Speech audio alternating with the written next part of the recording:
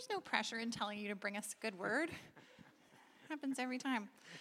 I don't know if it's because we were trying so hard to sing it. I don't think so, but I hope that Lynn will come back and sing the Generous Giver song, because as we were praying for the persecuted church, that was what I heard in my head was that on and on, like, nothing separates us. Can I pray for you? Okay.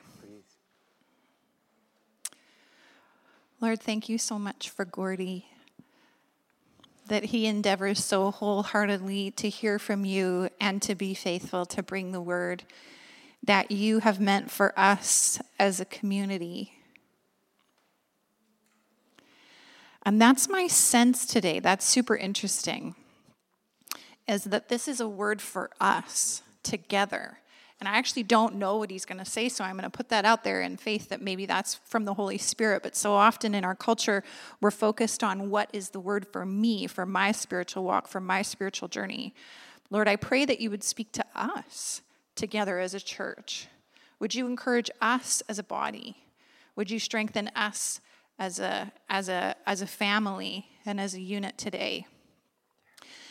And I ask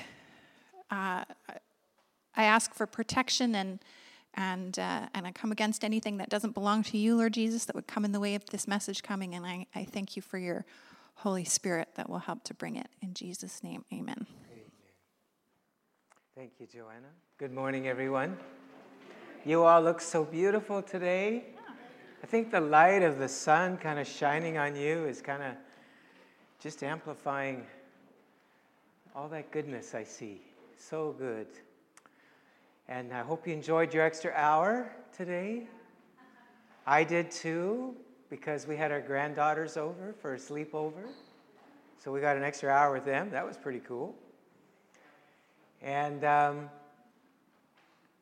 we're talking about prophetic imagination. And what the heck is that?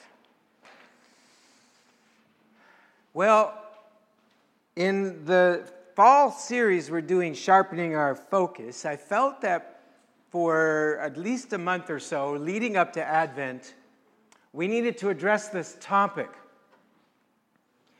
And it's very informed by the lectionary. A lot of our lectionary readings are from the prophets, and so it's a good idea, if you're going to talk about prophetic imagination, to go to the prophets. And so what do we mean by that? I guess to explain it, the question would be, how do you stay focused as a follower of Christ when it seems that evil is winning? I'm going to say that again. How do you stay focused when it seems that evil is winning? You've done all the right things, and yet it seems the wrong side wins. We've been promised abundant life, and Paul even put it in words, we're destined to reign in life. And yet, sometimes it just feels that didn't happen. And it happens in so many different ways, doesn't it? It happens in the broader church with what we see, with what we just witnessed on this video. The number of Christians who are suffering for their faith. We see it when high-profile Christian leaders that we admired and trusted fall morally, wiping out often their whole ministries and churches with it. Church splits over ugly power struggles or doctrinal conflict. That doesn't sound like the kingdom to me. Or a divorce happens in your family, or someone dies of cancer prematurely. A child becomes a drug addict, or a loved one commits suicide. Or it's just stuff we see all around us in our city as we take the 14 bus. Homelessness, addiction. And then there's our own battles that we feel we're losing. Our battles with sin, addiction, where we get in conflicts with those that we love and we hurt each other. And we feel like giving up in despair. And many do. Or if they don't appear to inside, they've given up. They surrender to a disillusionment. We become jaded, cynical, disheartened, discouraged. Some of us resort to addictions. Netflix. Nothing wrong with Netflix. Netflix has been a blessing to us, but it can become an addiction, can't it? Chemical addictions, alcohol, porn, false comforts, to try to deal with the pain. We're not wired for that. And there are few things that cause us to lose our focus, like the feeling that the wrong side is winning, that we're not getting ahead, that we're going backwards, not forward. So how do we stay focused in those times? And sometimes it just feels, like I said, like evil wins. And you say, well, Gordy, no, it's not. It seems like evil is winning. But it's interesting the language that Jesus used when he was betrayed by Judas in the garden. And they came and arrested him. And he says these words to him. Listen to what he said. Every day I was with you in the temple courts. He said, am I leading a rebellion that you would come to me with swords and clubs? I was with you every day in the temple and you didn't lay a hand on me. But then he said this is your hour when darkness reigns. The Son of God said that. This is your hour when darkness reigns. And I would like to argue that every disciple of Jesus has to face that in their discipleship.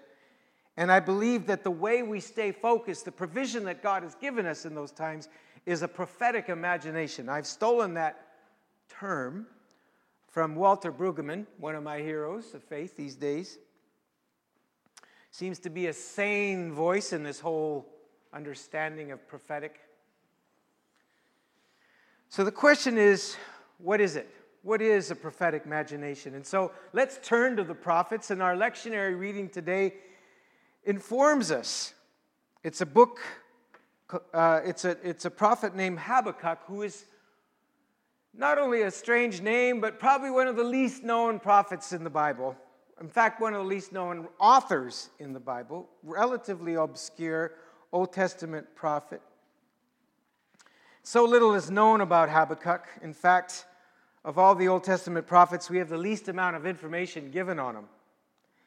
Usually we have some information that prophets give, like Isaiah or Hosea, that talks about their life a little bit, or their family of origin, or what their occupation was. But for Habakkuk, we have nothing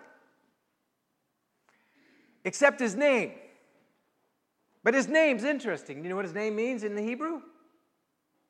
To embrace. And I have a sense that he's quite anonymous because he's all of us. That we're all embraced by God. That's our identity, remember? I think we've said that a few times, haven't we? That's our identity, one who's loved by God. But we are also called as to be God followers to embrace. But that embrace has limits. Every one of us are called to embrace a concern, a people group. Something is on our heart, and I'll talk about that more in a minute. But so we're called to embrace and be embraced. Just Karen kind of summed it up last week, didn't she? With our focus is to love God and love our neighbor. Of course, we can't do that unless we know that we're embraced by God. So this is Habakkuk's name. So we only know that about him, and we also know his inner life. So we don't know much about his outer life, but we hear a lot about his inner life, and that's what I like. We're going to go into his inner life, because that's you and me.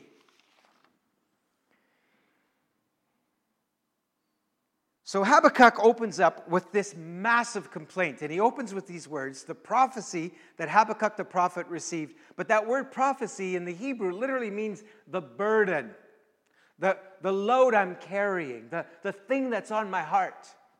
Every one of us are called to embrace that thing that's on our heart. We're embraced by God, and then God gives us that burden. Jesus said, my yoke is easy and my burden is light. It's a good fit. unfortunately, when evil is winning, it starts to feel too heavy for us. The genocide of Rwanda, the Holocaust of the Second World War, when we begin to see evil just rule, just reign,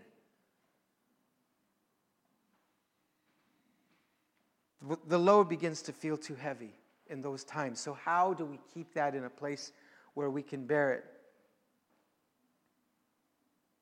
And the burden we carry could be a concern at this time. And it's sometimes seasons, isn't it, of our lives? It could be a loved one, a son or a daughter, a spouse, a sibling, a parent, circumstances at work, the lack of good drinking water, housing on First Nations communities. We're still battling that in Lower Post after all these years. It could be the lack of quality childcare for children of preschool age, or the opiate crisis, the housing crisis, the cost of living in our city, the lack of quality care for seniors or refugees and immigrants. But it's like this yoke comes, this burden. That's what he's talking about. He had a burden.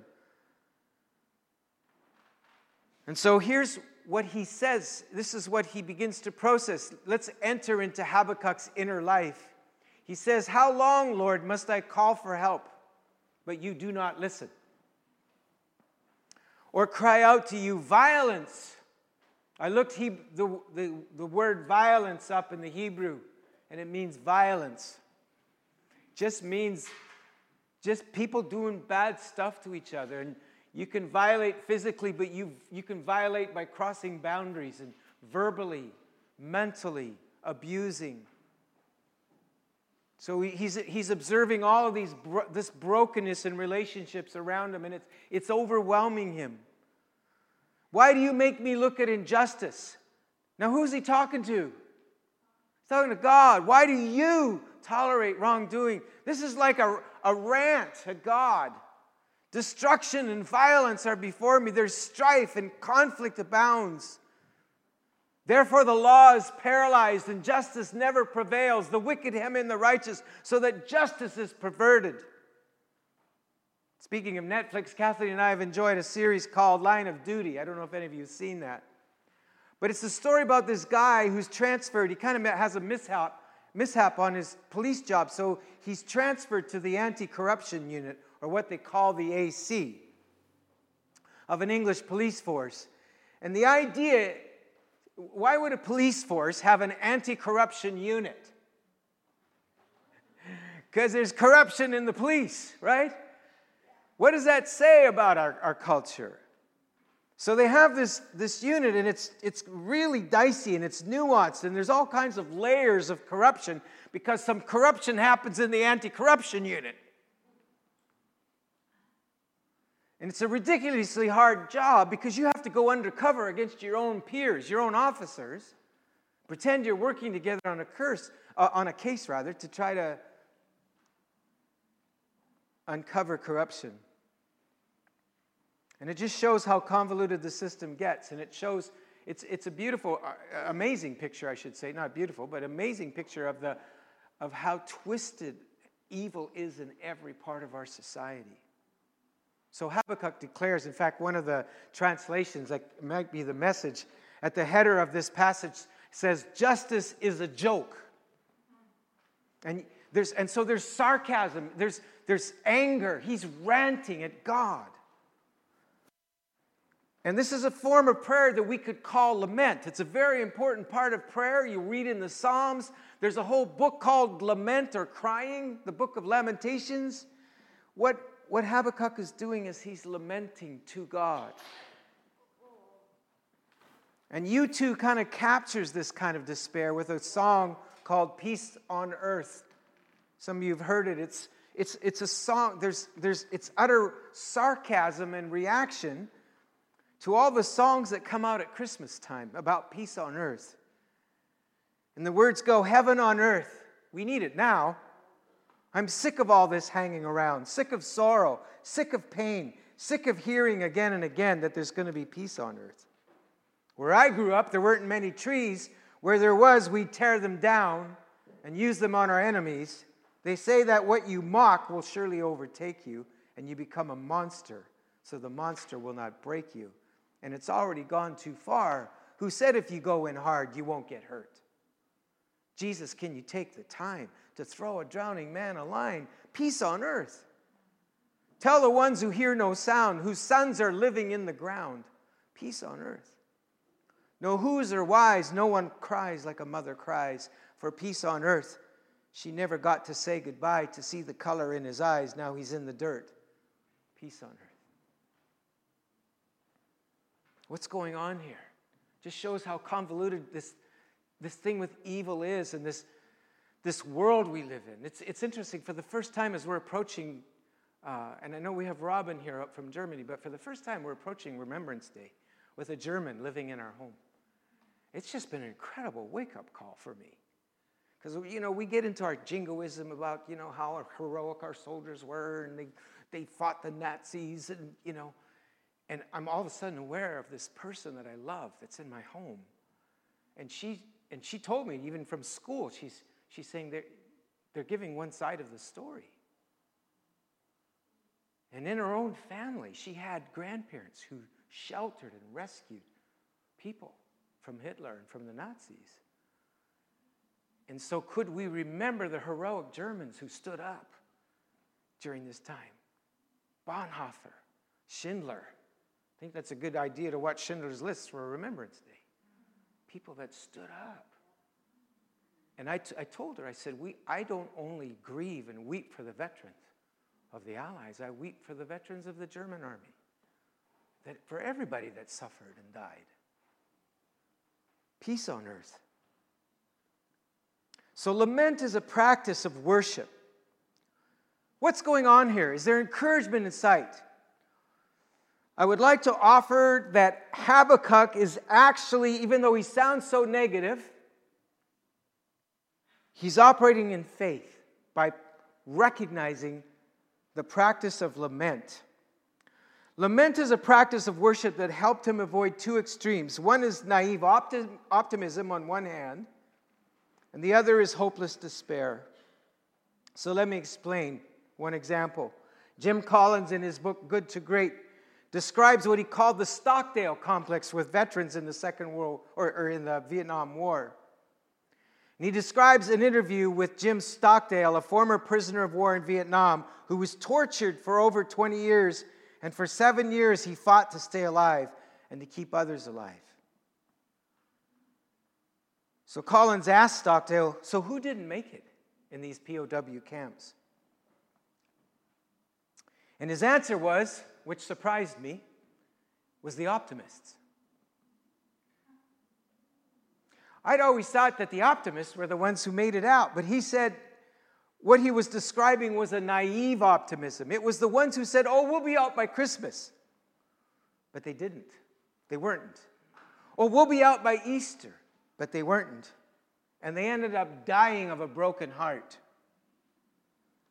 So gritty faith requires a gritty reality. We must never confuse our faith and hope that in the end all will be well with the discipline to confront the most brutal facts in our current reality.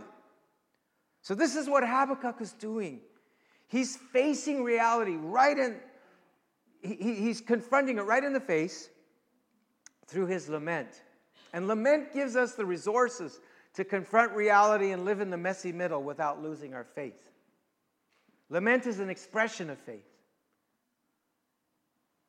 And a lot of it has to do with using our imagination. I want to show how God brings Habakkuk's imagination into the story, a prophetic imagination. So after his rant, we move to chapter 2. By the way, God answers him and says, oh, by the way, what I'm going to do about all the injustice and crap you're seeing in your city, probably Jerusalem, I'm just going to allow the Babylonians to come in and they're just going to wipe you all out. That'll take care of it.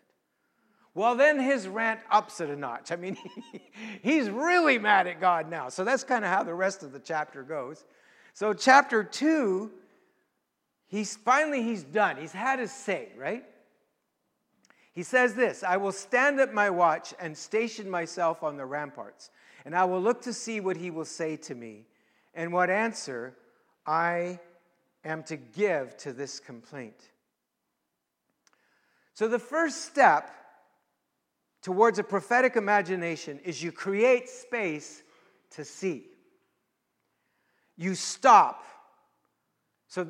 So Vineyard 2019, 2018, 2017, all about Sabbath and pace and creating space and healthy, emotionally healthy spirituality. The offices, spiritual direction, taking a retreat, whatever it takes to see.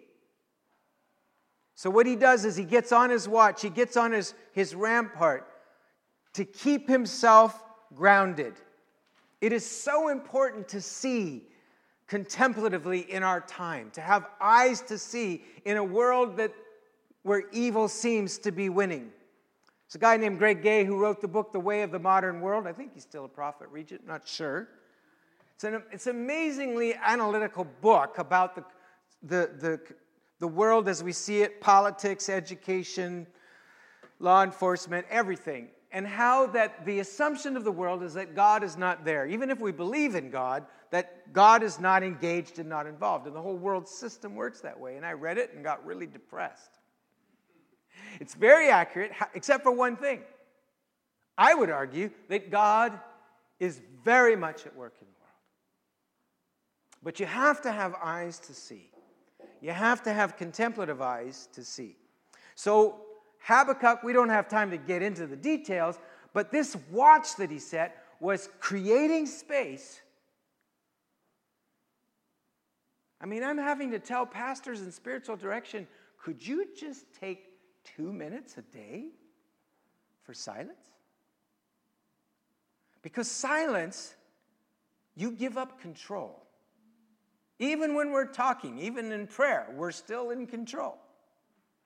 Silence is giving up control. Creating space just to wait on God and say, Lord, I can do nothing. I wait on you. And this is what Habakkuk did. He said, I'm going to wait on you, God. I'm going to listen, and I'm going to be attentive. And so the Lord replied, and he said, write down this revelation and make it plain on tables so that the herald may run who reads it. I love this because God doesn't rebuke Habakkuk for ranting at him. But he says you need a prophetic imagination. You need a vision. You don't see the whole story. You don't see the whole perspective. Now that you brought your complaint to me, let me give you some perspective. And he receives this vision. And it's kind of later on in chapter 2 and in chapter 3. But the vision is, are you ready for it? For the earth will be filled with the knowledge of the glory of the Lord as the waters cover the sea. It's a vision of God is coming. God is coming, and heaven is going to marry earth, and everything is going to be made right. However, God is coming at the right time. And so when he tells him, hold that thought, when he tells him to write down the message and make it clear on tablets, it's a clear signpost so that people who are carrying the message would have something to run with. How many need something to run with? Right? That's what God is giving him, is this prophetic imagination with all the crap, all the garbage, all the mess, all the indications that evil is winning. There's still something you run with. It's that prophetic vision and imagination that God gives him. And he tells him, first of all, to write it. Make it public. There's something about when you take something you say and you write it down, changes the whole ballgame. You ever notice that? I notice that. When I talk about something or even preach about something, but when I post it on a blog or get it out there, just changes the ballgame. And so, and there's a risk there. You put yourself out there, right? And God's asking Habakkuk to do that. He's saying, take a risk, put this out there. I know it seems like an insult in the face of everything you're seeing around you. Just put this out there. The earth is going to be filled with the glory of God as the waters cover the sea. Amen. That justice will win, righteousness will win, goodness will win, love will win. Put it out there. Be bold in the face of everything going the other way. Right? Put it out there. And there's something about writing that slows you down. I started writing my prayers and journaling a few years ago, and I found that when I write, it slows down my thoughts, and I'm able to pay attention to myself better when I do that. Now, some of you may have other ways to do that. But I think for prophetic imagination, writing or art or some kind of expression with your body is really important to slow you down. For some of you, it's music. But slowing you down to pay attention to your heart. And so in Habakkuk's day, to inscribe it in stone was a real investment of time and money and effort, and there was a sense of permanence about it. But it gave people something to run with. It reduced the confusion. It restored clarity. And so our vision is the kingdom of God is filling the earth as the waters cover the sea. And then God goes on to say to him, for the revelation awaits an appointed time. It speaks of the end, and it will not prove false. Though it lingers, wait for it. It will certainly come, and it will not delay. Now I want you to look at this word here. For the revelation awaits at the appointed time, and it speaks of the end. And that's kind of an accurate translation, but the problem is that often in Hebrew, the words are so much richer than we can put into one word in English. It actually means to breathe. It's breathes. It's the verb form of the noun ruach. So it's buach, and it literally means it breathes. This vision breathes. And there's a picture of groaning, of sighing, of panting, of even birth pangs that are coming. There's the ruach, the breath of the Holy Spirit coming through this. And it's like it joins with our lament, those birth pangs of the Holy Spirit as Habakkuk is grieving, is lamenting. Rather than reversing the kingdom of being negative and unbelieving, what you're doing is you're giving birth to that vision of the earth will be filled with the glory of the Lord as the waters cover the sea. Paul said all of creation groans. So when you speak and you lament and you cry out for that kingdom to come when evil is winning, you join not only with the Holy Spirit who is groaning and bringing birth, but you join with all of creation for the new heaven and the new earth to come. It breathes throughout creation. And it's an appointed time. It will come.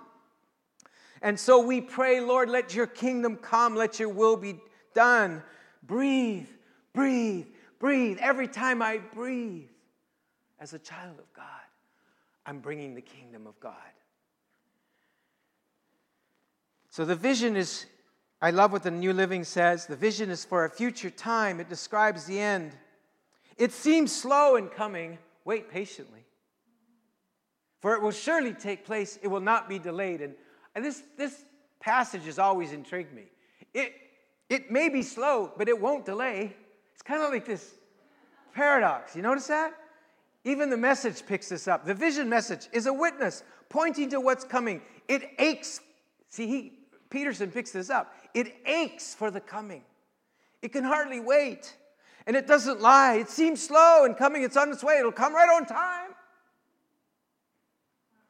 So I'm doing my prayer walk through this area. I walk through this area every Wednesday. If I can, I'll fast part of the day, go for a prayer walk, pray for you guys, pray for the church, end up on Wall Street, walk up McGill. I always stop at McGill Grocery, kind of have a little conversation with the dude in there. He's a great guy. And he's just been asking me these amazing questions. So I ended up talking about our journey with Lower Post, which has been 25 years. The guy was so into this, and he just kept asking me questions. And so I began to talk to him about how the grandparents, the First Nations grandparents, are parenting their grandchildren because there's a lost generation in between. And, you know, the whole story of residential school, when people came out of residential school, they didn't know how to parent. They'd never been in a family. And so there was a whole generation of children that were lost. And then the grandparents, like Charlie Pete, who a good friend of mine in his 80s in Lower Post, for 30 years was on Skid Road, came to the Lord, was baptized in Lower Post, and has been clean. He's in his 80s now. This has been 20 years. And he's parenting his grandchildren. Where are his kids? Well, now they're where he was. They're in addiction on the streets. So Murray Sinclair, when he was asked by CBC about what his goals were in the Truth and Reconciliation, he said, non-native people have 5-year goals. We don't do that. We think generations. We're going to give this time. Our communities are full, and you'll see this on the video that we have on our website. Our communities have pedophiles because they themselves were abused in residential school. And so we're including them in the healing process. Otherwise, everybody would be in jail. Evil has so infiltrated through this corrupt system that happened. So why does it take so long, and why is it so slow? You see, our whole understanding of the kingdom of God is when it's over, it's over. This is a time of grace. This is a time of mercy where we can turn to God. Peter said he's not slow concerning his promise, not willing that any should perish, but that all should come to the knowledge of the truth. So we live in this already not yet where it seems so slow, but it's not because God is slow, it's because God is merciful. He's not willing, listen to me, he's not willing that any should perish. You know what? This is what I say to the Calvinists. He's not willing that any should perish.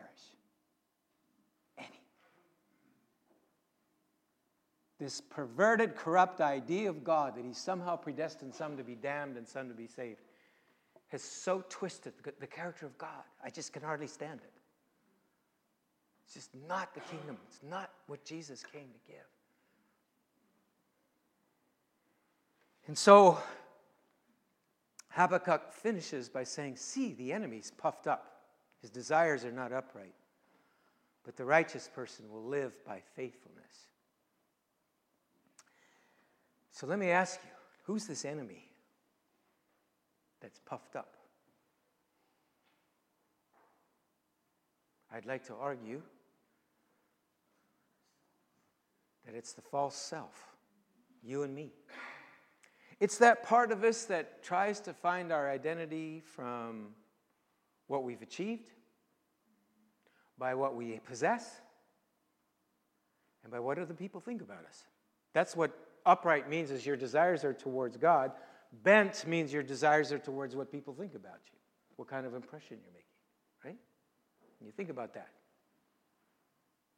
You want people to know how big your offering was, and the Pharisaical thing, right? The false self always is there. I love Solzhenitsyn. I can quote that till the day I die. The line between good and evil is not between East and West and Germany and the Allies. The line between good and evil was right down the middle of every human heart. That false self that's constantly, and it puffs itself up like an adder, like a snake. That's literally the Hebrew there. It's like this puffed up, false puffed up self. Make himself look bigger and fiercer. Impress you. And Peter Scazzero writes how that the first Adam puffed himself up, wanted to be God, wouldn't accept his limits. But Jesus, the second Adam, when he came, he accepted his limits. He refused to jump off the temple to impress the crowds, turn the stones to bread, fall down and worship to have the kingdoms of the world. He accepted his limits. Believing, and faith says that God can work within my limits. I don't have to go beyond them. That's what living by faith is. And he talks about how that people who get older, if they don't accept their limits, they become really grumpy. Old people who don't accept their limits are grumpy people. I don't want to be a grumpy old guy. I want to have fun as I head towards that final destination, touchdown. Right? And get a few first downs on the way. So, And what is that word faithfulness? It says this obscure little prophet in the Old Testament gives the one verse that becomes the cornerstone of our New Testament faith. The just will live by faith. That word faithfulness, well, it's a very nuanced word again. It means God's faithfulness. It means my faith in God's faithfulness. It means my faith in God. It's multi-nuanced, but basically it's choosing to believe when I'm losing. When it seems like I'm losing, it's choosing to believe that God is good and all will be well. That beautiful song that Lynn sings. All will be well in the end. Lady of Juliet of Norwich's words. All will be well. It's choosing to act on that. And so, John the Baptist, they told him, everybody's leaving your church, John. Jesus got a new super mega church over there, and our numbers are dwindling, offerings are going down. And John says, well, I'm not going to try to make something happen. I'm not going to go on a big church marketing campaign. Don't you want your church to grow? Actually, no. Not my church. He recognized his limits. These limits, we all have talents and gifts. And Peter Scazzaro writes this beautifully, or says this beautifully in a podcast I read this, or listened to this week. Those who have limits, we have talents and gifts, but those are talents and gifts, but they're limits also. We have limits related to our family of origin, genes. We have to sleep. Did you notice that? Isn't that frustrating? I have to sleep. You know what's really frustrating, especially when you have a bunch of grandchildren around? I have to go to the bathroom. It's so frustrating. I don't have time to go to the bathroom. Did you ever notice that as a parent? You have to eat. That's really frustrating. So we have to embrace our limits as an act of trust, refusing to become bloated, puffed up. We're not God. Embracing our limits is saying, I'm not God. God, you are God. Embracing limits means loving this church that God has given me. Jesus had to accept the disciples that God gave him. Peter the denier, Thomas the doubter, James and John, the sons of thunder, with this bad temper problem. Jesus said, thank you, Father, there are gifts you've given them to me. That's what he prayed in John 17. Thank you, they're gifts you've given to me. What are the limits in our ministry? And what is the gift of that? What are the limits of our church? And what's the gift in that? There's a humility that embraces our limits and says we're not God. Rather than being a beloved child of God, bloatedness says that's not enough. But the just will live by faith. So as we come to communion, the primary anchor for our faith is the cross, as we remember the body and blood of Christ today. Where evil seems to be the most victorious. Now think about this. Where is the time in human history when evil won? The most significant time that evil won. The most obvious time. Could I suggest it was when God himself came to earth and was brutally killed on a cross, and he hung there and he said, God, why have you forsaken me? I would suggest that is the time when it seemed like evil had won and God felt forsaken by God. Okay, think about that. God felt forsaken by God, cried it out, actually declared it, kind of like Habakkuk's doing here. But what do we know? We know, because of the resurrection, we've seen the other side, we know that where God seemed to be the most absent was where God was most at work. That's what the cross tells us. The most loving, good person who ever lived on the planet forgave, healed, said, this is how the kingdom comes. And all the disciples were all excited. Woo, this is great. This is beautiful. Love your enemies. It's all going to be sweet, peachy keen. Oh, hallelujah. And then, bam, We weren't ready for this. But we know the story wasn't finished. They thought it was. There was devastating trauma. But it's not over till it's over. Have you heard that? It wasn't finished. And we know that where God seemed to be the most absent, he was the most present in human history. So, what is faithfulness? What is steadfastness? The just shall live by faith. What does it look like? It's Mary, even after her beloved Jesus has died. It's her going with the other women to the tomb early in the morning to worship. It's Joseph of Arimathea and Nicodemus, who everything's gone sideways, but they still make arrangements to deal with the mess and bury the body of Jesus. It's me and my siblings holding each other as my father's remains are lowered into the earth, holding each other and saying to each other, this is not the end. It's waiting in the darkness. John Dawson wrote me in the middle of my nervous breakdown. And he said to me, I expect sweet wine to come from the crushed grapes, now waiting in the darkness. It's the Romanian political prisoners who survived through horrible suffering by doing art on the walls of their prisons. The arts, the music, the writing. It's holding on to that prophetic imagination. So, I love that song. We haven't sung it for a while, but I'd love to do it again. The song where we sing, "This is not the end." Isn't that an amazing song? This is not the end of us. We so need to hear that again and again. The story isn't finished. The story isn't finished.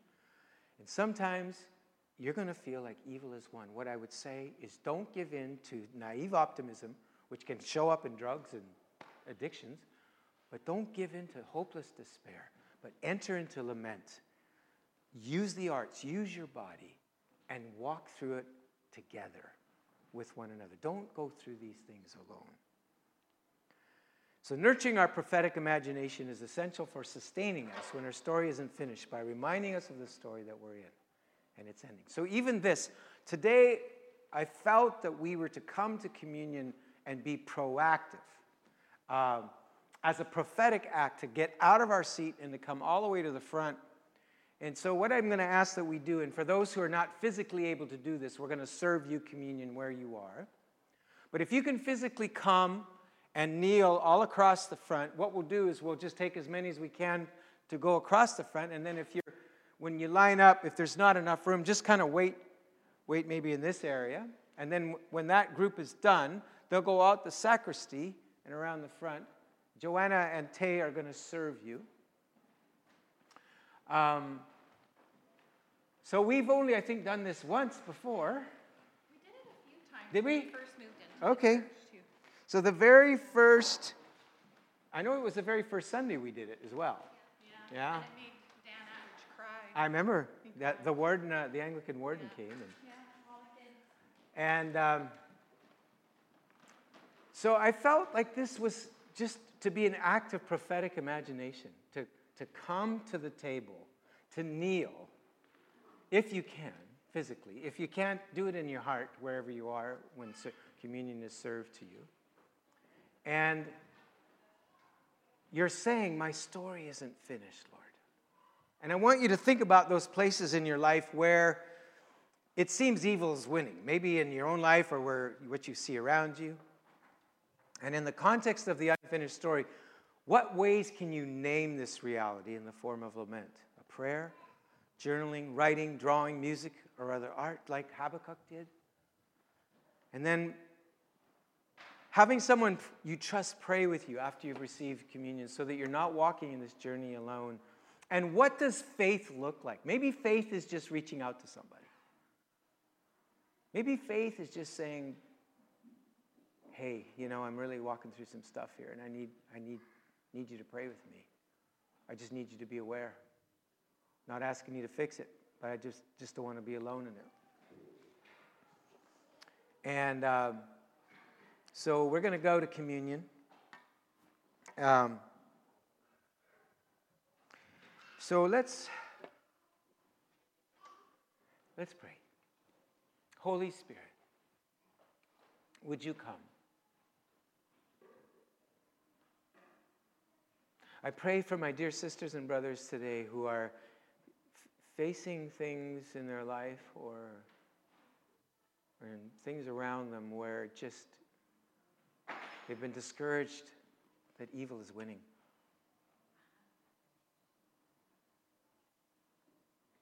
And we just say, let your kingdom come, Lord.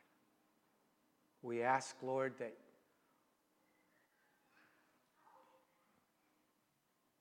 you would give us the capacity to just be with one another in our suffering, to rejoice with those that rejoice, and to weep with those that weep. Come, Holy Spirit. Thank you, Lord. So I'm just going to invite us to serve. If you need it physically brought to you,